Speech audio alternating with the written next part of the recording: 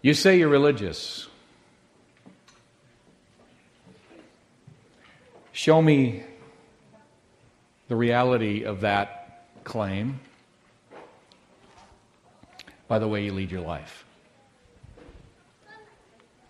The Bible actually never uses the term religion except in an ironic way. You say you're religious? You make that claim? Somehow you take pride in that? And then it takes you to a deeper level and forces you to answer a deeper question. How are you living your life? But many people say these days, I'm not religious. I'm spiritual. Are you spiritual? What does that mean? What does that mean that you're spiritual? We're spending several weeks trying to unpack that. If you're spiritual, that means you have an intimate relationship with God. We've been entering into that experience even during our time of worship, although it's not guaranteed. And just because we have a worship team in front, and because we are invited to sing, and because the words are flashed up, it doesn't mean it's happening, not automatically. It's something that happens in your heart. So is it happening in your heart? Not just an external profession or external ritual or external practices, but something happening deep down inside your heart. Are you connecting with God at that level? Do you know how? Do you know who He is? Do you know how to reach out to Him? Do you know that He's already reaching out to you? To be spiritual is to have a growing relationship with God, growing in the sense of knowing Him at a deeper and deeper level, knowing about Him, knowing what He does, knowing who He is, and knowing Him as in He invites you into a personal communication, into a personal relationship with Him. Really. And that's something that once it begins will captivate you, will become the priority of your life, and will begin to instill in you, and we've been talking about this, a deep integrity. Because once you know you're loved by Him, you don't have to pretend anymore. You don't have to put up an image anymore. You don't have to try to impress us anymore. You can slowly but surely let all of that go, that facade, and develop a deeper kind of character that is modeled upon Him and happens as you're in this relationship with Him, because you will become like the person you spend time with, the person you're focused on. And if that's God in Christ, if that's the picture, if it's God's Word that begins to form your character, then something is happening inside of you and you become like Him. And then, and this is kind of surprising, I think, I don't know that you are expecting this as we talk about the 5 foundations of spiritual maturity. Something happens to your emotions as well. And most of us kind of thought our emotions were out of bounds. God doesn't care about emotions. Emotions aren't important. Let's just not talk about them. It's kind of uncomfortable to talk about them. But the Bible is full of emotion, full of passion, full of feeling. And we know that emotions can get out of control. We know that they can become very hurtful.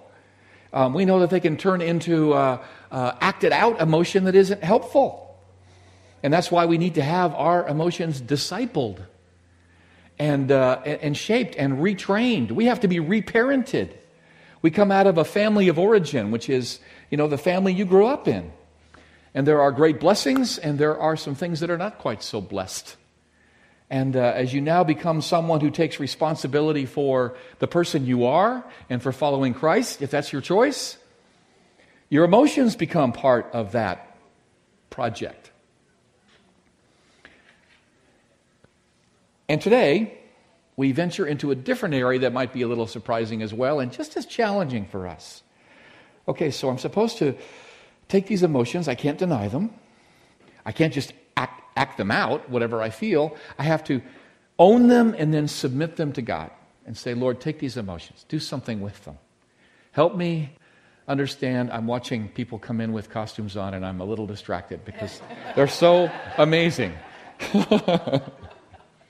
And there are some more outside, too. Where was I? That is brilliant, Bino. I really like that. Submit your emotions. Oh, yes, thank you so much. And you would know that, Mary. You would know that.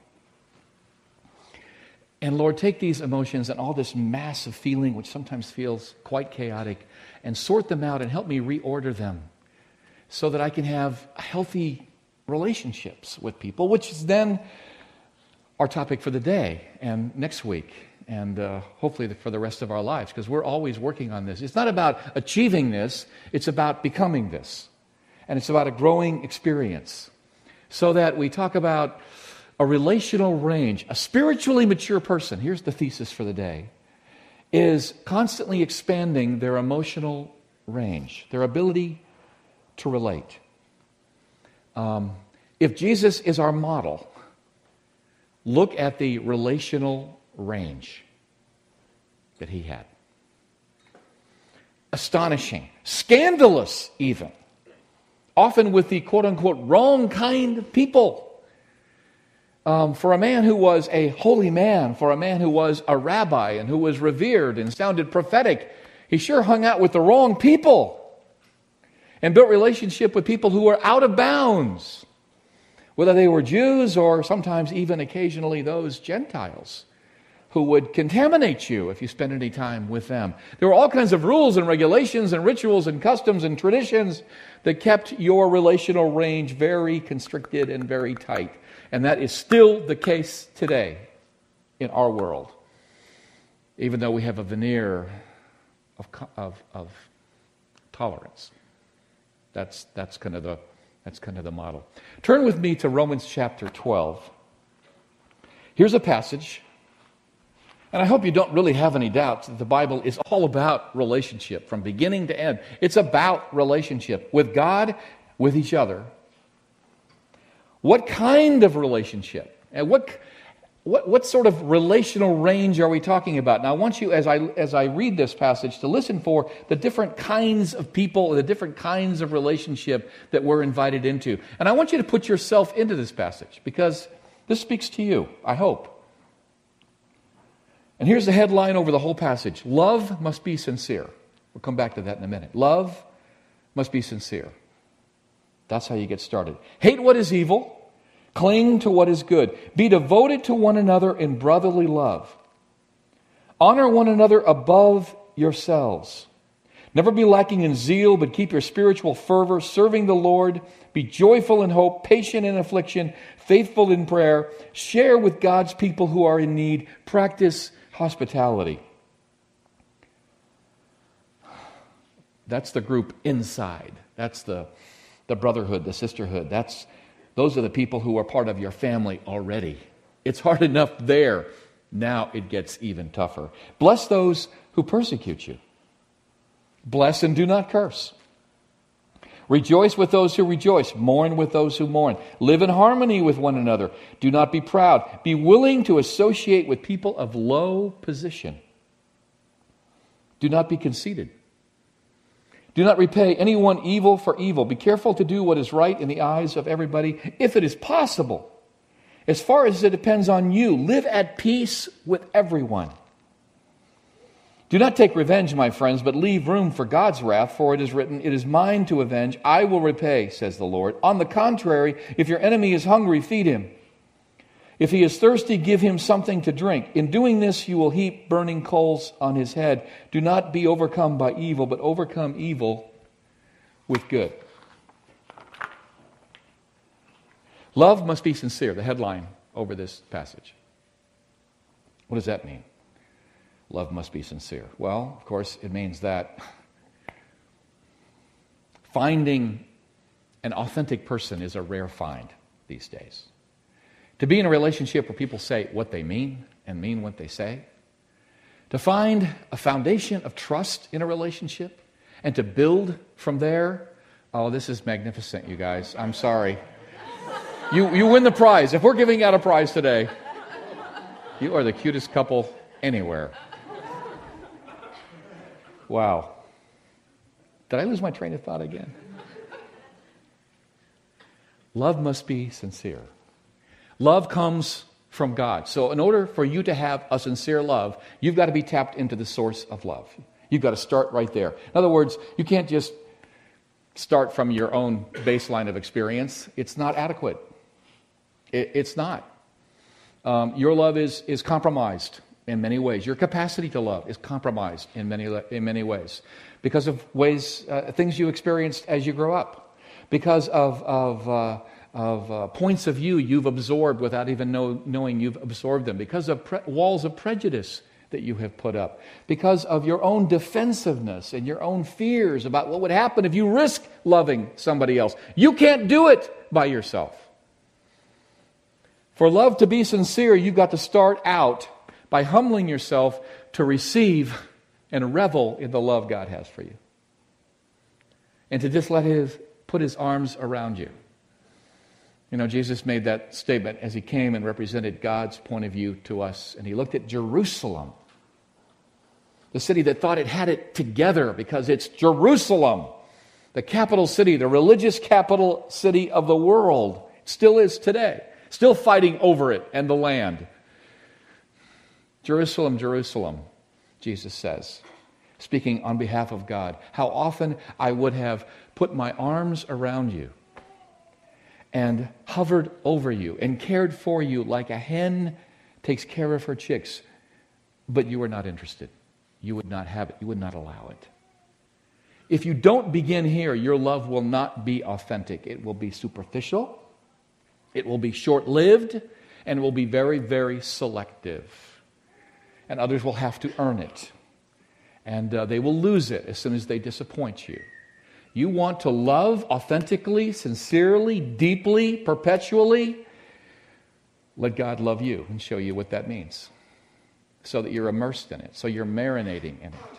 This love comes from God. This love comes now into you and then through you to other people. Have you ever felt God's love for the person you're talking to? Not just that you like them, not just that they're part of your clan, your tribe, your generation, but that God Himself loves them and you sense that love and you feel a tremendous love yourself because His love gets it all started. Have you ever been with somebody and you say, I just feel God's love for you? And sometimes they're in a very, very sad place. And you know what? God's love tends to come on stronger when we are lost. The more lost we are, the more obvious, the more evident, the more powerful His love seems. That's sincere love. It comes on stronger when the person is more difficult to love. It doesn't make sense at a human level. We can't do that. The more unlovable you become, the less likely I am to love you. Just happened to pick you out of the crowd for some reason. Ali, my lovable friend. We long for an unconditional love. It only comes from God because we are conditioned, contingent human beings. It all depends on what's going on and how I'm feeling and how you're performing and what the atmosphere is and whether or not you're part of the same political party that I am. And see, you're all struggling right now because you don't know what my political party is, so you're not sure whether or not you like me or not. And in a week or so, that won't matter anymore. Won't that be nice? For a little while. And then that love is full of passion if it's authentic. Notice those words: spiritual fervor, devoted to one another out of brotherly love, filled up with zeal. This is not a love that just sort of quietly sits there and goes passive. Love is active. Love gives. For God so loved, He gave. Love doesn't just talk about its love. Love demonstrates its love. A lot of talk about love. Talk is cheap. We know that. We don't believe everything we hear. We need to see a demonstration of this love. And so as you begin to absorb this love and become a conduit for this love, and your love begins to fill up with a kind of passion, you're energized in this love and by this love. Because the opportunity to love is infinite. There's all kinds of opportunity. There's opportunity right now this morning. There's opportunity on the way out of here. There's opportunity with the little children that we'll be playing with during the Harvest Festival later on. As you go into your day, as you go back to your workplace tomorrow, your home, your school, wherever you are, there's so many opportunities to love like this. But love will not be sincere unless it begins here. with God's love poured into you, pouring out of you, going through you, imperfectly, of course, diluted, a bit, but more and more taking over your own heart, so that there is no part of your heart that is reserved away from God. Don't touch that. Don't go into that place. Don't go into that relationship. No, don't send me there. All of that cripples you and gives you heart problems and will diminish your capacity to do what God has called you to do, what you were born to do. Now, there are so many passages in Scripture that talk about this. This is not a kind of a niche topic. Relational range. So it increases. It goes deeper. This love is deep and this love is wide. And some scriptures that I want to just call to your attention or remind you of if you already know them, but talk about this. And Jesus himself in Matthew chapter 5, Sermon on the Mount. And if you want to get his core teaching, that's where it is, Matthew 5, 6, and 7. I mean, if you haven't read the Gospels or have been sort of away from them for a while, go back to Matthew 5, 6, and 7. You get the core teachings of Jesus. What is he about? The kingdom of God is what he's about. And drawing us into this relationship with God so that God has his way in your life. And so that you respond to his commands, and his commands are all summed up in loving God with all of your heart, loving your neighbor as yourself, loving every way, every opportunity, and opportunities you never even knew that you had. And so Jesus said this, speaking of broadening, widening the range of your relationships, loving relationships. You have heard that it was said, love your neighbor and hate your enemy. Wouldn't it be interesting if a church had that as their motto? Love your neighbor and hate your enemy. And by the way, it probably would be honest if most of us would say, yeah, that is kind of my motto. I love my neighbor, the people who are like me, and my enemies, of course, I don't. Of course not. But I say to you, Jesus said, love your enemies and pray for those who persecute you, that you may be sons and daughters of your Father in heaven. He causes his sun to rise on the evil and the good, and sends rain on the righteous and the unrighteous. He pours out blessing on all of us, deserving and undeserving. If you love those who love you, if that's your entire range, you just love those who love you, what reward will you get? And if you greet only your brothers, what are you doing more than others? Do not even pagans do that? That's just natural. That comes natural. We have to do something supernatural here. This love that comes from somewhere else has to take hold in your own heart. And then later on, the Apostle Paul, so from now on, he says, we regard no one from a worldly point of view. A worldly point of view. Think of all the worldly points of view. Think of all the worldly prejudices we have. Some of them have affected you. You're sitting here right now carrying some prejudice. Some of it might be very, very unconscious. Some of it might be very intentional. I don't know. That's the worldly point of view. That's the way it is until God intervenes. If anyone is in Christ, he's a new creation. The old is gone, the new has come. All this is from God, who reconciled us to himself through Christ and gave us the ministry of reconciliation. The ministry of reconciliation. This love that God gives us is about reconciling people who are divided, where there's a gap. And we're apart, and we look at each other across this gap with great suspicion and great fear, and sometimes just a total indifference. In fact, if you really want to hurt me, I mean, it'll hurt me if you cuss me out. If you're mean to me, I don't like that. But if you really want to hurt me, just ignore me. Just ignore me. I heard a young lady, she was part of a gathering, and she got up and she read a poem that she had written. And the poem was called Invisible. She didn't read the poem, she recited it. She didn't recite it, I don't even know how to describe what kind of, because it came from someplace deep inside of her, invisible, about how she feels invisible because of her background and because of her minority status in a larger group. And she spoke this, and tears were streaming down her face as she spoke it, about how invisible she feels. And I have seldom been as deeply moved as I was by listening to another human being talk about their condition of aloneness, of insignificance, and of hopelessness. And I bet most of us in some way can relate to that. We have felt that. Just ignore it, just count it as nothing. You don't matter is often the message we get. And love counteracts that with you matter so much. You matter so much more than you know. God made you. God loves you and came after you. And because of that, and because I feel that, and because I believe that, I do too. And you do matter. You matter to me. And often when I convey that message, suddenly you begin to have a little bit of hope that maybe I do matter to God. Maybe we get to actually send that good news out to people who feel invisible. Another passage where Paul kind of exemplifies this condition and what he pleads for us to do. We have spoken freely to you, Corinthians. We have opened our hearts wide to you. We are not withholding our affection from you, but you are withholding yours from us.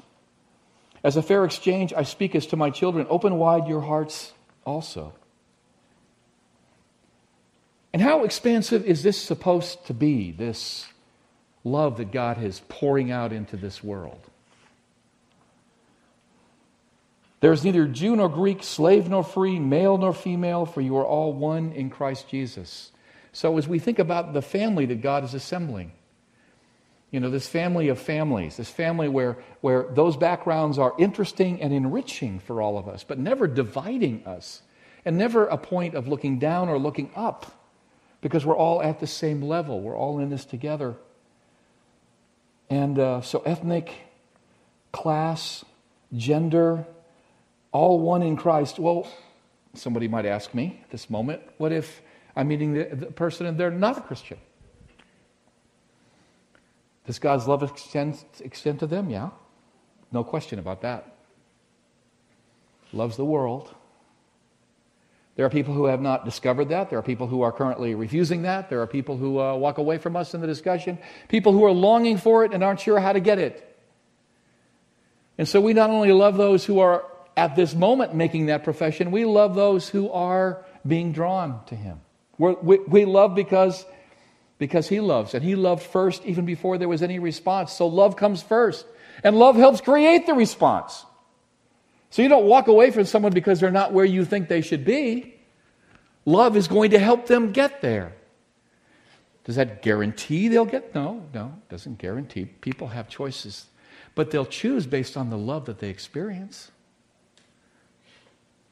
I think we've got it backwards sometimes. I love you once you've arrived. Well, how do you arrive? You arrive because someone has loved you in the right direction. Didn't someone love you in the direction you're going in right now? Don't you feel that from somebody? Isn't that how you're moving along? You get to be part of that now, part of creating that momentum, the momentum that God's love has begun. Another verse, very similar. Here there is no Greek or Jew, circumcised or uncircumcised, barbarian, Scythian, slave or free, but Christ is all and is in all. Barbarian or Scythian? Barbarian. Do you have any friends who are barbarians? They're just kind of uncouth. They just have no class. They say the wrong thing, they do the wrong thing, they wear the wrong clothes. They don't have, the right manners. Have any friends like that? Do you know anybody like that? You work next to somebody like that, you would never choose them as your friend. You would never, ever end up in the same universe together if you had your way. And God says in His Word, I'm doing something about that. I'm rubbing out those lines. I'm bringing down those walls, and I'm using you to do that. I'm using you to do that. Are you willing to be the one who's expanding your relational range? That you don't need everything lined up and making you feel comfortable to be secure. I'm enough for you. My love's enough for you. Now you're secure. You can relate to anybody. There are no boundaries anymore. It doesn't mean that you're approving of everybody that you meet and everything that they're doing, but it does mean that you are loving them in my name. And you're loving them, and you're suspending judgment over their behavior, and you're inviting them into a consideration of the God who produces this love. You're making it real. Love must be sincere. And people have to feel that. People need to feel that when they're with us. We need to share that with each other, and then the boundaries begin to expand. They go on. Matthew 28, Jesus talks about sending his disciples now. The risen Christ is speaking to his disciples, and he says, expand your relational range. Go and disciple the nations. In Greek, the word is ta ethne, the ethnics. Go out there and find them. People you've never heard of, people you're not comfortable with, people you won't understand. I will give you my love for them. And by the way, because I've had many opportunities to cross cultural boundaries, I find out that when I do, two things happen. Number one, I do a lot of stupid things. You ever had that experience? You say the wrong thing, you're trying to speak another language, and you say something really embarrassing. I was in Mexico. My friend was in Mexico with me. I know a little bit of Spanish. He obviously knows a lot less than I do. And we're meeting this family for the first time, and here's the father greeting us in Spanish, and so I greet him back. And my friend, who I'm sure meant to say, mucho gusto, much pleasure in meeting you, instead of that, he said, bésame mucho, which means I want to kiss you a lot, which just comes from some song somewhere. It was the wrong words. But you know what? The man smiled. He knew that he had sort of misspoken, and he appreciated the mere attempt of this gringo to try to speak his language, learning somebody else's language, or trying to. Even stepping into their world is an act of love. Even if you look foolish doing it, are you willing to look foolish as you try to love in the name of Jesus? I hope so. I mean, what's the worst that could happen? You look foolish. You might offend somebody at some point in time. But it's amazing how love overcomes even those disadvantages. That's why most of us don't even start in those relationships, because I'm not sure how to do it. I'm repelled by certain things I see and don't understand. And on my side of it, I think probably I'm going to say something wrong here, and it's not going to come through. And so we defeat ourselves with our own words from the very beginning. It's so self-defeating. Love takes risks. Love crosses barriers and takes huge risks. I was a guest teacher in a high school, public high school. I was there for a whole week. And I was there because they were studying the 1960s, which none of you remembers. And I'm a child of the 60s, so I was talking about various parts of that world. And they were fascinated, like, you lived through the 60s? Wow. I felt kind of Jurassic. And I got up one day and I asked this question. I said, now imagine these 16, 17-year-olds that you're living in your home, wherever you live, and the house next door to you becomes vacant. And of course you don't have this choice, but let's imagine you have the choice of actually filling this house with any group of people or any kind of people you want. You have a choice here. And I put 10 different groups on the board, 10 different ethnic groups on the board. Now I want you to rate them from most preferred to least preferred.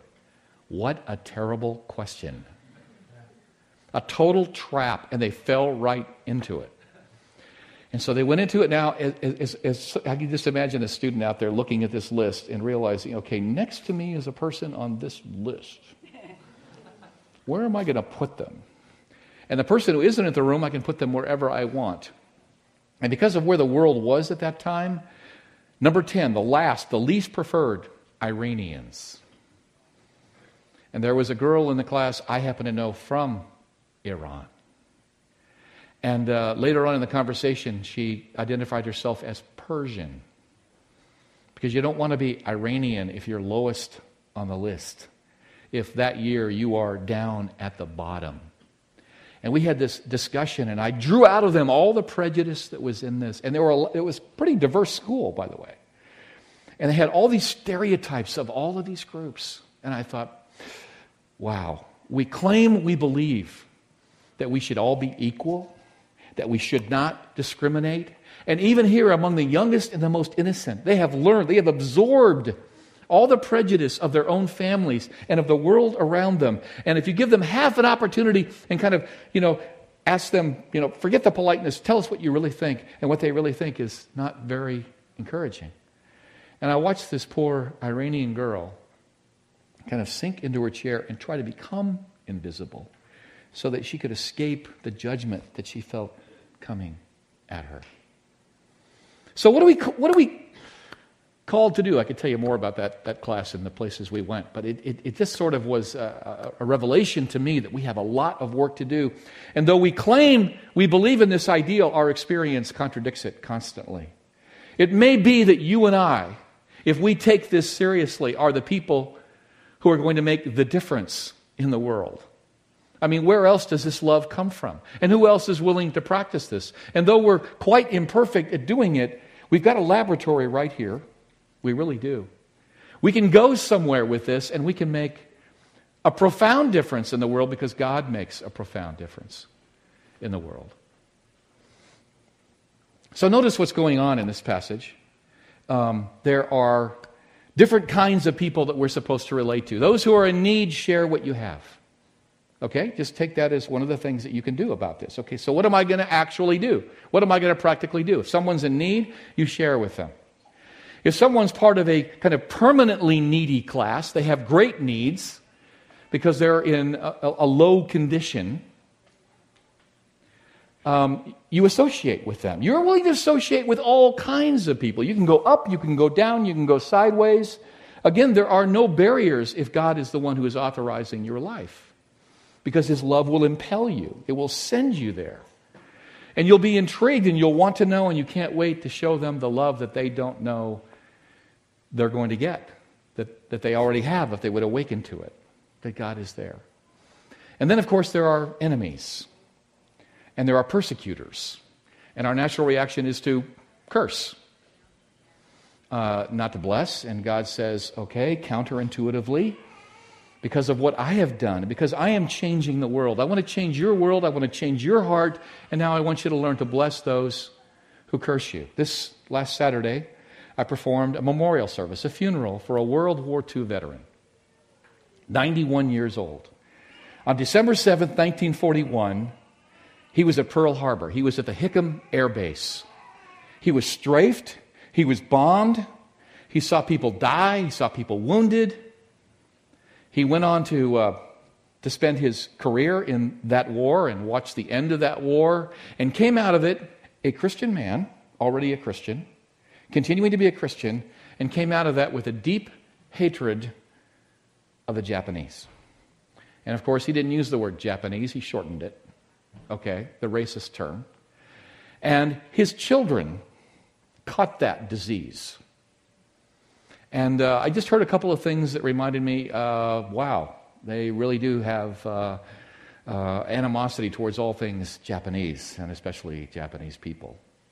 And I just heard it, and I heard it in the humor, and I heard it in the comments, and I had an opportunity afterwards. After the reception, now we're having dinner. I'm talking to the 4 grown children now, all Christians, three and a half of them Christians. And I said, have you ever heard the story of Mitsuo Fuchida? I said. That sounded Japanese to them, so they kind of winced. Who's he? Well, he's actually the man who led the raid on Pearl Harbor. He is the man, he was the pilot who was the first one in, and he gave the orders, Tora, Tora, Tora. The raid has begun. And that incredibly successful raid, from the Japanese point of view, that crippled the Pacific Fleet, was over within a matter of a couple of hours and left the Pacific Fleet decimated and lots of people dead on the ground. And he went on to become an ace in the Japanese Air Force. Finally was wounded in action himself and was in the hospital, and during the time in the hospital heard that the emperor decided to surrender. And he was furious. He was enraged because he had a deep hatred in his heart for these Americans. And after the war was over, he wandered the streets full of despair. Mitsuo Fuchida. You could look it up. He read a pamphlet written by an American aviator who was shot down over Japan, held as a POW, tortured, and finally released. And this pamphlet was about forgiveness. And behind it, of course, was God's love. Fuchida read this, and he hated it, and was drawn to it at the same time. Forgiveness was the last thing that he wanted to do, but the only thing he could ever do to be released, to be saved from his terminal despair. And so finally he relented and he committed his heart to Christ. Mitsuo Fuchida. And he showed up in 1966 at the Pearl Harbor Survivor event that they have every year, December 7th, at Pearl Harbor. He showed up and he began with his asking for forgiveness for what he had done. Along the way, he talked about the need that he had to do to forgive because of what had happened to his beloved Tokyo in air raids. And then he told them about what had happened to his own heart and how God has changed his heart and put his love in his heart. And he handed the survivor who had been there that day when he had led the raid, handed him a Bible.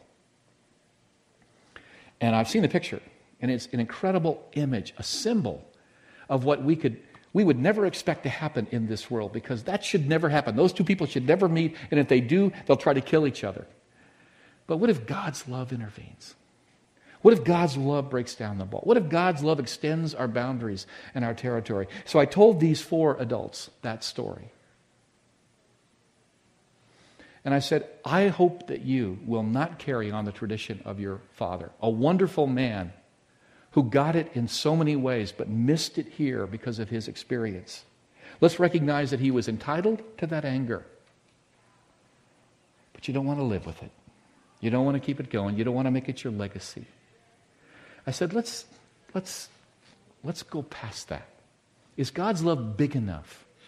And can it heal your heart so that you can open your heart finally and begin to develop relationships with people you might put up walls against and then fail to be blessed by, and you can't bless them?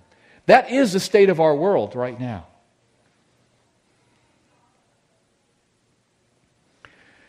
What would the world be like if we lived like this? So last Wednesday night, I went to the World Series game. Never been to the World Series game ever since I was a little boy. Would love to go to a World Series game. There I am, AT&T Park. I won't tell you how I got the tickets. I did not pay for them. I call up my wife at noon because I was given the tickets at noon. Total surprise, total shock. I said, hey, we're going to the game tonight. She said, no way. I said, we're going to the game tonight. Are you putting me on? I told her 5 times. She disbelieved me 5 times. I had to give her the phone of the guy who gave me the tickets so that he could prove to... I have no credibility with my own wife. We show up at the game. Now, I don't want to talk too long about the game because I know that there were a few of you who didn't go. And you're feeling out of it.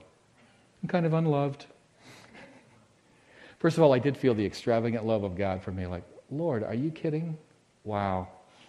This is really sweet. You get there, all these fans. Okay? And the fans are from all kinds of backgrounds. And there's something very powerful about coming together around a common cause. Even if it's baseball, not an ultimate cause, but a cause. And then something a little more serious happened, because as you came in, they gave you a placard. And it said, stand up to cancer. And then there was a little space. You wrote the name of somebody you know who has cancer. And you wrote their name. So my wife and I wrote Michelle's name there, because she's about to go into serious cancer treatments. That was very moving. That's very moving. What can you accomplish when you let down the barriers and you begin to focus on what really matters? And then, of course, there's the team itself. And the thing I love about this team, because they're not the most talented bunch of guys in the world, really, but they're the best team.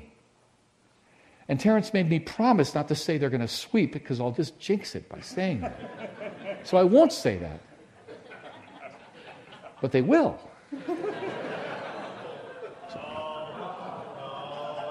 Because nobody ever comes back after being down that far, right? Except for the Giants. Whenever you read a quote, 90+% of the time when you read a quote from somebody on the Giants, they're bragging about somebody else on the team. Not about themselves. They don't talk about themselves. That's highly unusual for a celebrity or a star athlete making millions of dollars, not to talk about himself. But when you get a hold of something When God works in your heart, you don't think so much about yourself. You're thinking about other people. And imagine if for a secular cause, this kind of unity, which the Bible stresses so much, if you could build this kind of unity around an ultimate cause of reaching out to the people that God wants us to reach out to care for, to show compassion to weep with those who weep, and to rejoice with those who rejoice. If we were freed and could join together to do this, there isn't anything we couldn't accomplish. I mean, imagine a couple hundred people, GRX, loving like this, and committed now to taking this love that we're experiencing and constantly trying out on each other, and expressing with passion to each other, and sacrificing for each other, and now taking it out to the world, into your neighborhoods and your community and your workplace. I know we're in a tough place. We're on the peninsula. We're in the South Bay. We're in Silicon Valley, Nobody cares. Nobody's interested. Oh, don't believe it. Everybody wants to be loved. There's more loneliness here, behind closed doors, behind the image. Expand your relational range. I want to leave you with 2 assignments, should you choose to accept it. Number 1, because love has to go deep as well as go wide. Number 1, there's somebody you're just taking for granted. You need to go much deeper and show them much more love, of God's love. Who is that person? Might be the person you're sitting next to right now. I don't know. The person you live with. I don't know. Could be a friend. Somebody that needs your love, needs God's love showing up through you. Do it. Show them your love. Get back on track with that. That's what God wants. And of course, you'll be blessed in doing it. It always happens that way. And secondly, let's talk about extending your range now. Let's talk about expanding your capacity. Even as I've been talking about, different kinds of prejudice, where is it that you I don't go across that barrier, I don't talk to those people, I don't relate. I want you to rethink that now in view of God's love for you and for them. Cross that boundary. Where is that boundary? It's a man-made boundary. It's not God didn't put it there. We put it up somehow to protect ourselves and to keep them out. What boundary do you need to cross? Give, and you say, I don't know that I can do that. I know you can't, but God can empower you. I leave you with those 2 assignments. Let's pray.